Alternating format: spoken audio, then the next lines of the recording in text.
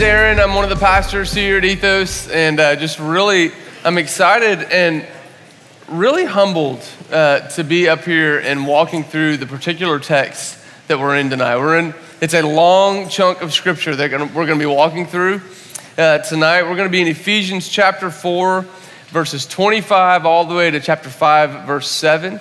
Ephesians 4:25 all the way to 5, verse 7. If you're using one of our Bibles, that's page 816. I invite you to go ahead and turn there. If you're using one of our Bibles, page 816. Before we just jump into the text, I always like to give a little bit of a recap about where we are. So we've been in the book of Ephesians now for a couple months. And just kind of remember the first 3 chapters of this letter written by a guy named Paul to a group of Christians in a city called Ephesus. And he spends 3 chapters of this letter just speaking identity over these Christians in Ephesus. And so he keeps saying to them, hey, you have been adopted into the family of God. You have been made children of God. You are heirs of God's kingdom. In other words, hey, every single resource of the kingdom of heaven is yours in Jesus. You are to inherit that. He says you've been raised to life with Jesus. You've been seated with Jesus. He said, hey, you've been made into one humanity, and all the things that used to divide you up no longer divide you, but through Jesus, you've been brought together into one humanity. And so for 3 chapters, Paul is reminding the Ephesian Christians of their identity, and that's the message to us in Ephesians 1-3. This is who we are in Jesus. It's this amazingly good news. And then in chapter 4, he begins by saying, hey, so now that we know who we are, let's live a life worthy of that calling. And he starts by talking about the importance of unity. You guys remember that? He says, hey, unity is not just this idea, it's a necessity for the people of God. And throughout the 4th chapter of Ephesians, he's talking about this idea of unity. And he says, hey, you've been given different gifts. In one body, you've been given different gifts, and those gifts are to be used to bring the body together, to promote the unity of Christ's body and Christ's family, to grow into all that Christ has for us. And then last week, Dave got up and he started talking with us about this idea in chapter 4 where Paul starts saying, hey, because this is who you are, you've got to start thinking in a new way. He says we've got to take off the old way of thinking and put on the new way of thinking so that we can slide in completely to this identity that's been given to us in Jesus. And in today's text, in Ephesians 4, starting verse 25, Paul is going to start describing some of the practicals, the real practical elements of what it looks like for us to live as the united community of Christ. And we're going to see this picture of a community that is marked by unity, but also discipline and self-sacrifice. And I just want to say this out front, this text that we're going to read, this text and other texts like it in the New Testament, when they're read out of context, I think they often contribute to this perception of Christianity as just this religion where you've got to follow all the rules in order to get God to like you. And I just want to diffuse that right out front. That is not what we're reading. We've spent 3 chapters looking at, hey, this is who you are. You haven't earned it. It's been given to you by grace. Nothing that we're going to read tonight is going to argue with your identity in Jesus. But Paul is going to talk about some of the practicals of what it looks like to live in community. And as I was reading it this week, I was reminded of my kids' first venture into the realm of organized sport. So last fall, I have 3 kids. My oldest 2 are 5 and 7 now. They're both boys, and they were 4 and 6 in the fall. And so we signed them up for this basketball league. And it was for ages 4 to 6, so they got to be in the same team, which is pretty awesome. So we show up. I remember the first practice we show up to. It became immediately clear to me that none of these 4 to 6-year-olds have ever touched a basketball. So they're running around like cats on the basketball court. I mean, they're more interested in playing dodgeball, throwing the ball, running after each other. I mean, it's just pure pandemonium. And this good-hearted, well-intentioned coach who played collegiate basketball, but has never coached a 4 to 6-year-old who's never touched a basketball before, walks into the room, and you can see the look of panic in his face as he's trying to figure out what he's gonna do. And so all of a sudden, he's looking at all the kids and he says, hey, I'm gonna blow this whistle and I wanna see some baseline sprints. And he blows the whistle and all the kids just kind of look at him like, well, what's a baseline? What is a sprint? What is it you're asking us to do? And I just thought this is gonna be a hilarious season. The rest of the season, this is what we're gonna get to watch at every game. I assumed that every team would look like this team that my kids were playing on. And then we showed up to our first game. And we're in the gym, and there's Amy and I, my wife, are there trying to like get our kids organized and get on the bench to wait for the game to start. And they're like running around climbing the backboard, like no joke, climbing the pole for the basketball goal. And all of a sudden, the door at the other of the gym opens, and this coach walks in. And I'm not kidding you. He walks in, he's got this single file line of 4 to 6-year-olds behind him. And they just come walking into the gym. They hit the edge of the court and they all turn at the same time and walk over to their bench. They all sit down and like at the same time. I'm like, what in the world? What has this guy done to these kids? And then I watch him, he gets out of the court. So at this age, the coach is on the court with the kids.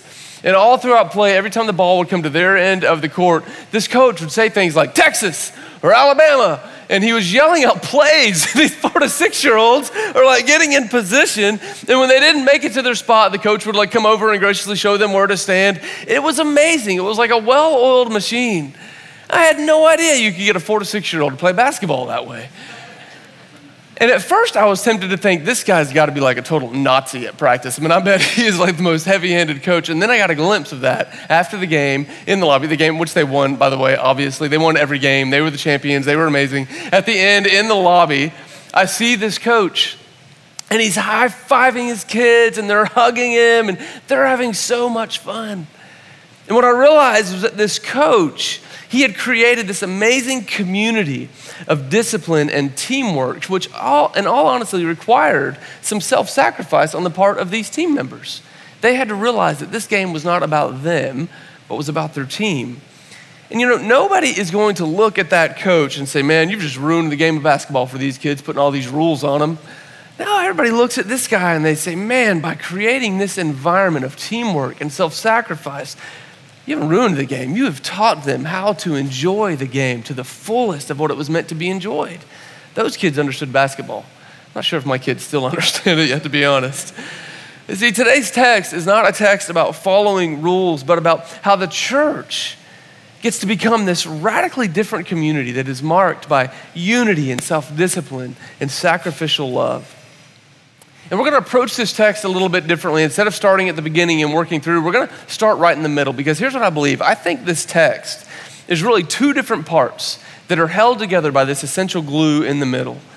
I want you to imagine, like an Oreo cookie, right? You got 2 cookies with this wonderful sweet icing filling in the middle that holds them both together. And how do you eat an Oreo? You twist it open and you start with the icing, right? That's the way you do it. So that's why we're going to start with this text tonight. We're going to start right in the middle, looking at the glue that holds this text together and helps it all make sense. Look with me in chapter 5, verse 1 and 2.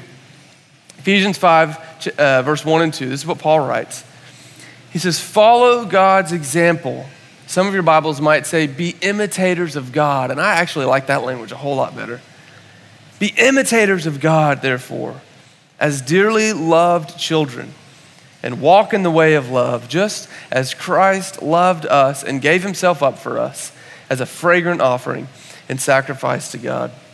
So right here in the middle of this text that we're reading, I think Paul is giving us an insight into what the rest of this text means. He's going to give us this reminder of our identity, and he's going to give us a clarion call for why we live the way that we live in the community of Christ. So he starts with identity. He says, listen, I want to urge you to imitate God as what? As dearly loved children. I think the emphasis in this verse is more on the identity of us as dearly loved children than it is on this command to imitate God. Because if you've ever been around a kid that knows they are dearly loved by their parent, that imitation just flows right out of them. It's what they long to do. I was telling you, I've got 3 kids. My youngest is my sweet Dahlia Elise. She's 14 months old, and everything that she does, she tries to imitate my wife and I. I mean, it is crazy. At 14 months old, like when we're brushing our teeth, she is gonna stick something in her mouth. We had to give her a little toothbrush to keep her from sticking mascara in her mouth, because she wanted to brush her teeth just like me and my wife are brushing our teeth. If I start sweeping the kitchen, she has a little broom. She gets it out and she starts pushing it around the kitchen, trying to copy me and my wife. When I empty the dishwasher, she comes over and starts pulling silver out and putting it on the floor. Not helpful at all, but it's so cute because she's just imitating, wanting to be like her mom and her dad. And it doesn't stop with an infant or a toddler. I see this in my boys all the time. Just 2 weeks ago, I'm I was in my room doing some push-ups and some pull-ups, really working on my manly physique and maintaining that. And my boys walk in and immediately they see me on the ground doing push-ups and they drop down and they just start trying to crank out push-ups. I didn't say, boys, get down and give me 20. No, they saw me doing it. And they wanted to do it. They wanted to imitate. And then they stood up and they started flexing in the mirror, not because I do that, it's because my wife does that. My wife loves to look at herself in the mirror and flex her muscles, so they're imitating her there. But this idea is that kids long to imitate their parents. It just flows out of who they are. And what Paul is saying to us in Ephesians 5:1, he's saying, listen, I want you to remember all that God has done for you, the identity he's given you as his child. And as a dearly loved child, will you imitate him just as a child longs to imitate their parent? He reminds us of our identity. And then he goes on and he gives this call of how we walk as followers of Jesus. And I believe the second part is really the heart of what it means to be a disciple of Christ. He says, listen, I want you to imitate God as dearly loved children. And what does he say? He says, walk in the way of love. It's this invitation to walk in the way of love. And he doesn't leave it vague so we can interpret what love means. Look, he says, walk in the way of love just as Christ loved us and what? Gave. The love of Jesus is exemplified in this word, gave, because the backbone of Christian community is this picture of people that live for the purpose of giving, not ultimately just for receiving. He's saying, look, if you want to live in the community the way that Christ longs for you to, you got to remember your identity and you've got to walk in the way of sacrificial love, that we were meant to be a people that were marked by giving of ourselves, giving of our time, giving of our resources, giving of forgiveness, giving of love, giving of mercy, giving of compassion. But we are a community that is marked by giving. You see, Christianity is a life of sacrificial love that is marked by how much we can give, not by our constantly trying to receive or consume. And this is the glue that is going to hold together the whole text that we're in this morning. Remember who you are and walk in the way of sacrificial love. And on either side of this glue, Paul is going to give us something about what it means to live life with one another. On the front side of the glue, Paul is going to talk about what it looks like for us to do this together as a body, to do this together as a family of Jesus. And then on the back side of that glue, he's going to warn us of some things that will threaten this way of life from the outside. So let's look at what he says on the front side. Flip back to chapter 4, starting in verse 25. This is what Paul writes. He says, therefore, each of you must put off falsehood. And so he's continuing the language we looked at last week of putting off one way of thinking and putting on another. He says, each of you must put off falsehood and speak truthfully to your neighbor. For we are all members of one body. In your anger, don't sin. Don't let the sun go down while you're still angry, because that will give the devil a foothold. Anyone who has been stealing must steal no longer, but must work. Do something useful with your own hands, that they may have something to share with those in need. Do not let any unwholesome talk come out of your mouths, but only what is helpful for building others up according to their needs, that it may benefit those who listen. And do not grieve the Holy Spirit of God, with whom you were sealed for the day of redemption. Instead, get rid of all bitterness, rage, anger, brawling, and slander, along with every form of malice. Be kind and compassionate to one another, forgiving each other, just as in Christ God forgave you. So in this section, I think Paul is talking about the way that we do life together in a way that is marked by sacrificial love as dearly loved children. And first, he's going to start by looking at some external signs of walking in the way of love. And then he's going to look at some internal signs of walking in the way of love. And the external signs that we are walking in the way of love, it begins with our words. This is what Paul starts with. He says, hey, I want you to put off falsehood and speak truthfully. Now, this is not just a command to stop lying. Now, Paul's doing so much more than that here. This goes beyond stop lying. He says, I want you to put off falsehood, stop lying, and stop making things up about each other. But instead, I want you to speak truth, speak life, speak good things, speak identity over one another. He unpacks it further in verse 29. He says, the things that come out of your mouth should be useful for building others up according to their needs. You know that when we gather, when we come into this place, we come with something to give.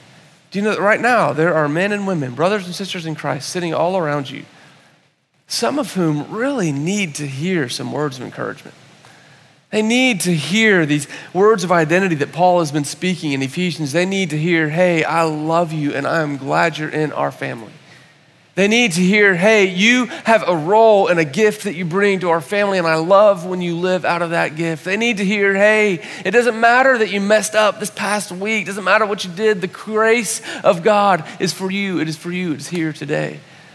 And so Paul says, listen, one of the ways that we see the external signs of walking in the way of love is the way that we use our words. And if you've ever been around someone who does this, then you know exactly what I'm talking about. I think about my good friend and brother in Christ, Brent Baldwin. Brent attends the 11 a.m. here at the Cannery. And man, Brent is such an amazing encourager. Like every time I spend time with Brent, I know that I am going to walk away just feeling encouraged in the Lord, because he longs and he seeks to speak truth into my life. And I'm not just talking about fluff. Like he doesn't just try to puff me up. I mean, Brent will speak challenging words to me as well. But because of the way he positions and postures himself with me, I always know that Brent's words are meant for my good, to build me up. And so Paul says, will you leverage your words for the sake of the community so that we can walk as dearly loved children in the way of sacrificial love? He goes beyond words and he starts to talk about work. And so you see what he talks about with our work. He says, hey, anyone who is stealing needs to stop stealing. This gives us some insight into what the community in Ephesus was like, right? Like some people were stealing from one another. And he says, hey, if you're stealing, I want you to stop stealing. But again, this goes far beyond stopping stealing. I love the way Paul talks about work. You see, our culture says work is something that you do so that you can provide for yourself. But look at the way Paul talks about work. He says work is something that you do so that you have something to give. He says work that you may have something to share with those in need. What a radical shift of a way of thinking about work. We don't go to work so that we can gather as much things to ourselves as we want. No, we work so that when we come into the body of Jesus, when there are needs, we have something to give and something to offer, because there's always going to be need. There are going to be people that are fighting illnesses that can't afford to go to work. There are going to be people that become widowed or widowers, and there are going to be orphans that need cared for. There are going to be people that lose their job. There are going to be situations where there are needs within our family. And what Paul is saying is, hey, will you go to work so that you have something to give? And so he says, hey, here's some external signs of imitating God and walking in the way of sacrificial love, the way that we use our words and the way that we leverage our work for the sake of the body. And Paul is also going to talk about the internal signs of walking in the way of love. He says, hey, I want you, look in verse 31, he says, I want you to get rid of all bitterness and resentment. I want you to get rid of anger and malice and rage. I want you to get rid of these grudges that you're holding on to. You see, when we cling to these kind of attitudes of bitterness and resentment and rage and anger and grudges, when we cling to that, two different things happen. One, we grieve the Holy Spirit. The Holy Spirit is the one that lives in us, that makes us children of God. And the Holy Spirit is one who is one with the Father and the Son. The Holy Spirit lives this life of radical giving, just like Jesus. And yet when we cling to resentment and we hold back forgiveness, we grieve the very Spirit that we've been sealed with that gives us this amazing identity. And the second thing that happens is that Paul says we give the devil a foothold in our life. You know, in verse 26, he says, don't let the sun go down while you're angry, and don't give the devil a foothold. What he's saying is, listen, when you're angry at someone, don't let that mark the way you live your life. Don't end your day with anger at someone. Because what Christ longs for is unity in the body. He longs for unity in his church. And when we let anger and resentment simmer in our heart, we're giving the devil. We have a very real enemy who would love to shatter the unity that Christ is working so hard for in his body. And when we hold on to resentments with one another, the enemy comes in and he digs his toe in and he tries to get a foothold to shatter the unity that is there. You know, I worked as a therapist for several years before I was a pastor, and I had a lot of clients in my office who were struggling with and dealing with different levels of guilt and shame. And oftentimes, if they were Christians, the way they would say it to me was this: that they were struggling with guilt, they were struggling with accepting and believing that they were really forgiven by God, and so they felt racked with guilt. And so I would spend sessions with them just unpacking, trying to find the root of where some of this guilt was coming from. And more often than not, what we discovered as we began to dig into their guilt is that there was someone in their life that they needed to forgive.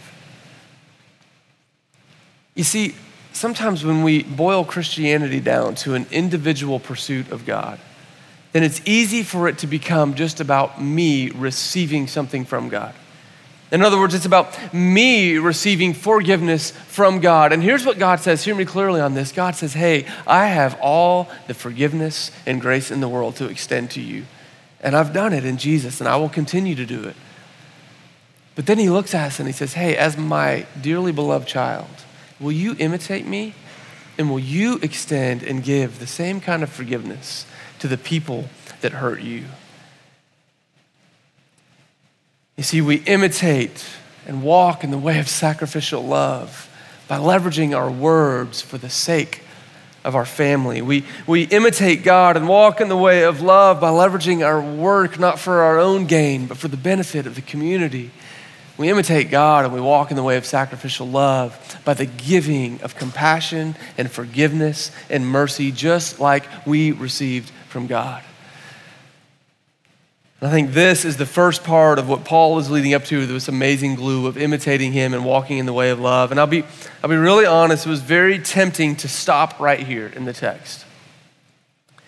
Because I really do, I think most people could hear the message that we've said so far, and most people could get on board with that. I think believers, non-believers, faith, no faith, no matter what, people could say, hey, I like this idea of a community that is dedicated to living out of love for one another. Man, I really like that, and I'm on board with that, and this is what Christ calls us to. But you see, Paul doesn't stop there. Paul is going to keep writing in his letter, in the second part. And I think he's going to connect the glue to this second portion of his writing, and he's going to say, hey, listen, there's something else you need to know that threatens the unity of the family, and he's going to give us this warning of something that threatens us from the outside of our family. Look at what he says, chapter 5, verse 3. He says, but among you there must not be even a hint of sexual immorality or of any kind of impurity or of greed, because these are improper for God's holy people. I think what Paul is doing here is he's going to show us how sexual immorality and impurity and greed, they are the antithesis of what it means to imitate God and walk in the way of sacrificial love. That may sound like a really big claim. How are sexual immorality and impurity and greed the antithesis of imitating God and walking in the way of love? And I think Paul gives us some insight onto why these are so detrimental to the life of the family of Christ. Look what he says in verse 5. He says, for of this you can be sure, no immoral, impure, or greedy person, such a person is an idolater. We'll come back to that phrase. He says, none of these people has any inheritance in the kingdom of Christ and of God. Now, hear me on this really quickly. Paul has just spent 3 chapters of his letter, the first half of this letter that he's writing, assuring the Ephesian Christians that they are heirs of the kingdom, that they will inherit the kingdom because of Jesus.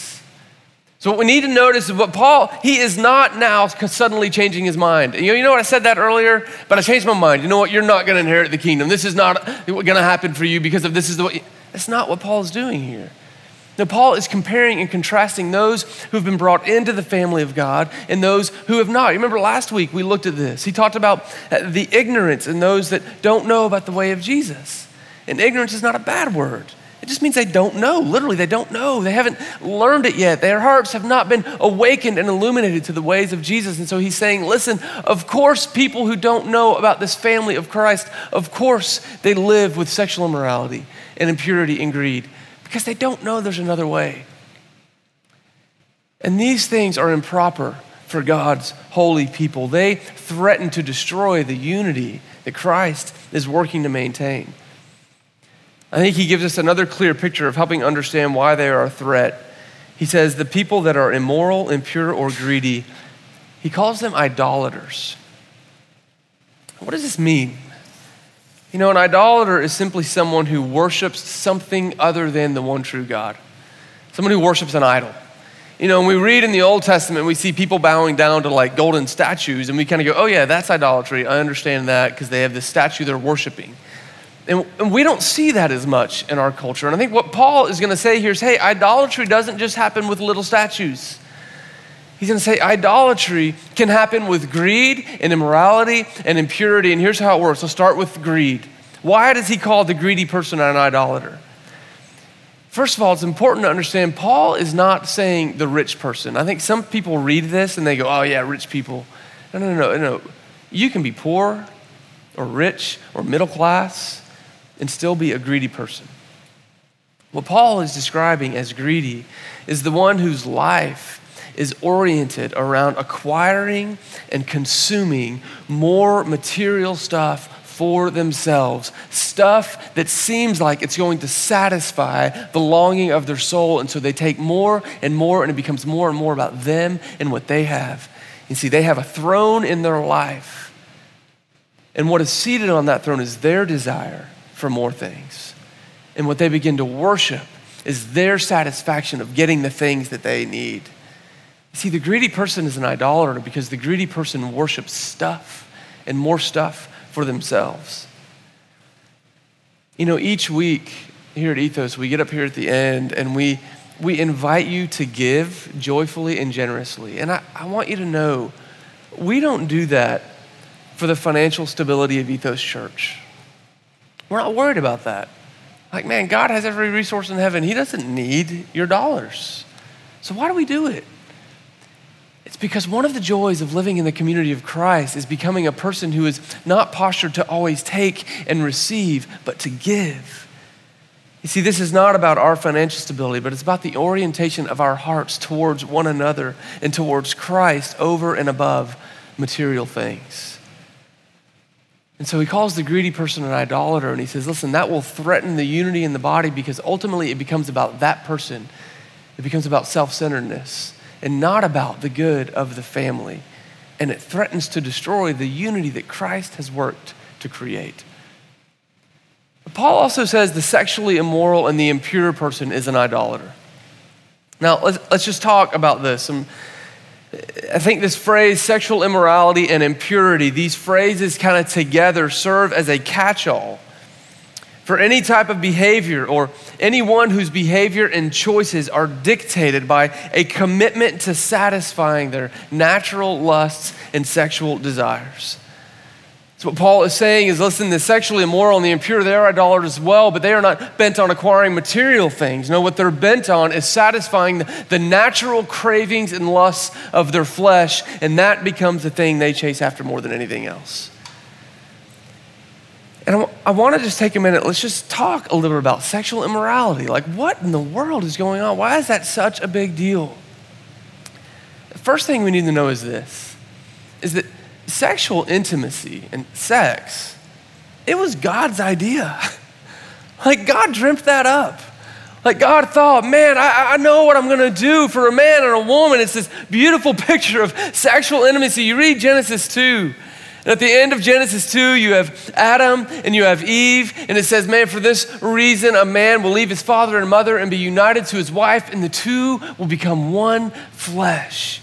You see, sexual intimacy was this beautiful idea of God for the way that a man and a woman would come together and become one. It was this deep, beautiful act that was spiritual and physical and emotional. And I love what you see at the end of Genesis 2. It says Adam and Eve were there together and they were naked and they had no shame. I think this feels so foreign to us sometimes. I mean, I'm up here talking about nakedness and sexuality, and probably some of us are a little bit like, oh, what is going on right now? Like, what are we talking about? And what God's intention was is, no, there's no shame in sexuality. There's no shame in sexual intimacy. It was God's idea. And as the author and creator of sex, I think he has some idea of how it works best.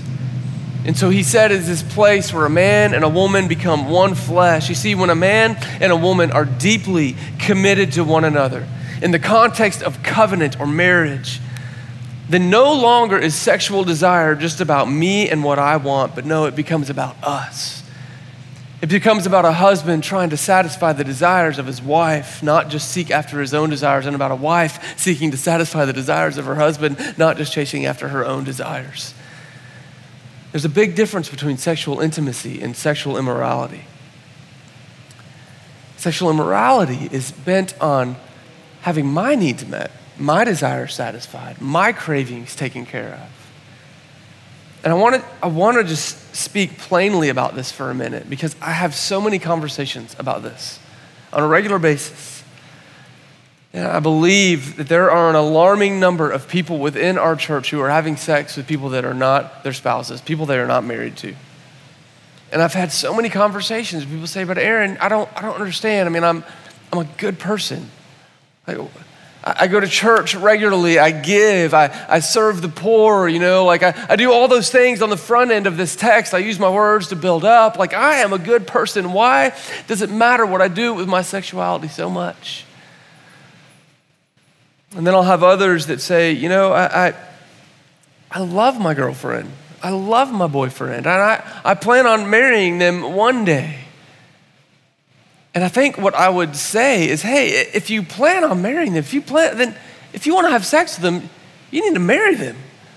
And of course, I say that somewhat tongue in cheek, because I think we all know, and I want you to hear this, like, marriage is no good to be used to fix a sin problem.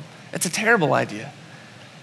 But the reality is that some of us, we really want the good of a sexual relationship without the sacrifice that is required by a lifelong covenant commitment. You see, a husband and wife, when they come together in marriage, they're saying, hey, for the rest of my life, I'm gonna lay down my life for you. They say that to one another. And it takes this beautiful act of sexual intimacy and makes it not just a selfish desire, but this place where we see a picture of Christ in the church. Did you know that sexual intimacy is a picture of Jesus in his church? We're gonna talk about that a lot in like 2 weeks as we go on Ephesians 5. But marriage is this beautiful place where we see how Jesus loves the church. Did you know your sexual intimacy is connected to the way that you imitate your Father and the way that you walk in the way of sacrificial love? Now, I don't wanna just pick on those who are unmarried. I know immorality, sexual immorality, it comes to all of us in different ways, right? It's like, I also know that there are an alarming number of people in our church who are regularly exposing themselves to pornography. And the lie that it puts out, that sex is all about conquest or attaining my own pleasure at the expense of another person. And the message here is, hey, Paul says, don't let a hint of sexual immorality, because see, sexual immorality threatens the very foundation of the unity that Christ has worked towards for us. Because it puts you in a position of only trying to meet your own needs. I think there are a number of married couples in our church who are not cultivating the sexual intimacy that God has for them, that is built around the giving of oneself to another, but instead they live only in the fantasy of everything that they want to receive, and they harbor bitterness towards their spouse because they're not giving it. And all of these threaten to put us in a position of wanting to satisfy our own needs over giving. The backbone of the Christian community is about giving.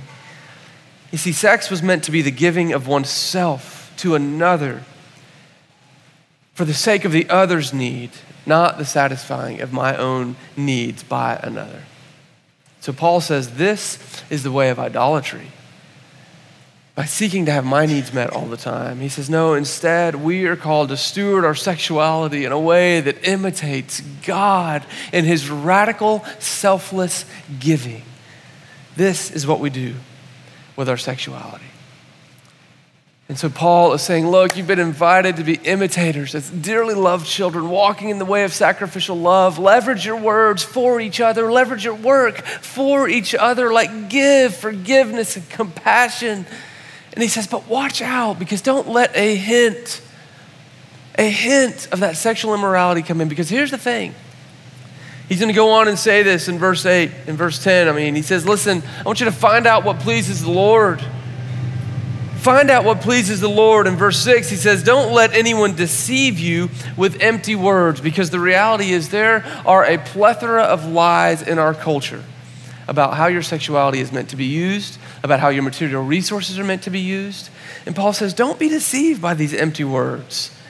Don't be deceived by the lie that says, hey, you should try to get all that you can. You should try to consume all that you can. This is about you and you making sure that you're happy. If you don't take care of yourself, then no one else will. That is a lie straight from the pits of hell.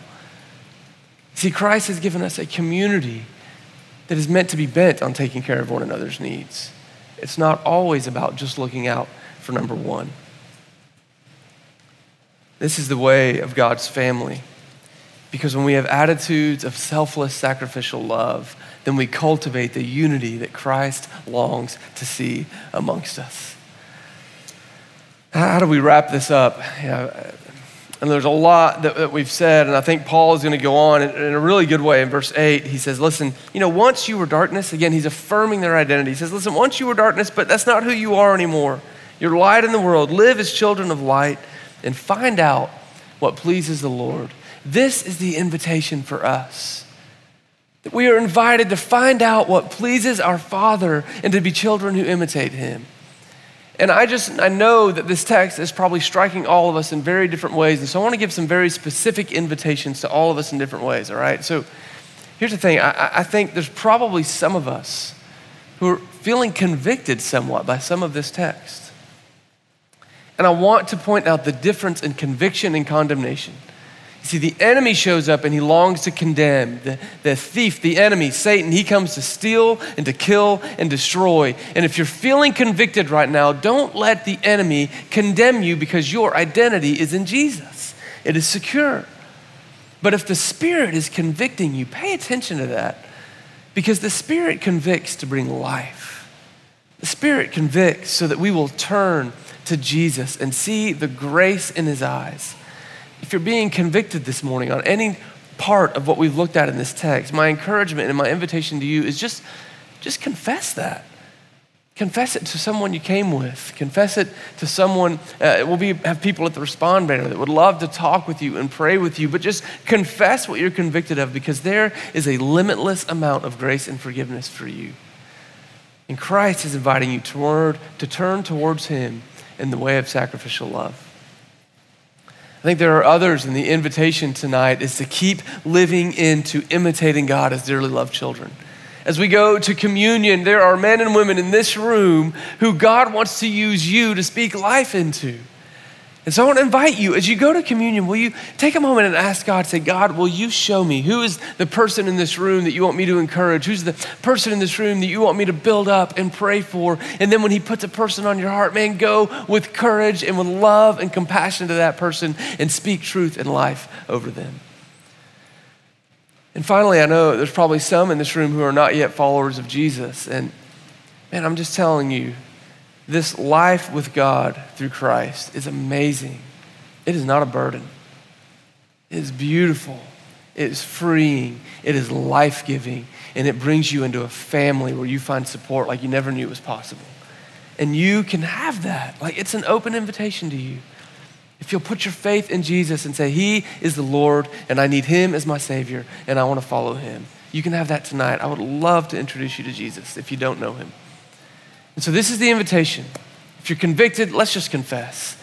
If you're compelled to talk, let's use our words to build one another up. Let's go to communion together. Let's worship together. I'm going to pray for us. We're going to go get the cup. We're going to get the bread. And we're going to let the Spirit work amongst us to bring unity in his Spirit and his family. Let's pray. Father God, I praise you and I thank you just for who you are, Lord. Thank you for the invitation you've given us as your kids to follow you, to walk in the way of sacrificial love. Jesus, thank you for the beautiful model you gave us of laying down your life. That you gave so limitlessly and you continue to give. Lord, would you fill us with your Spirit tonight?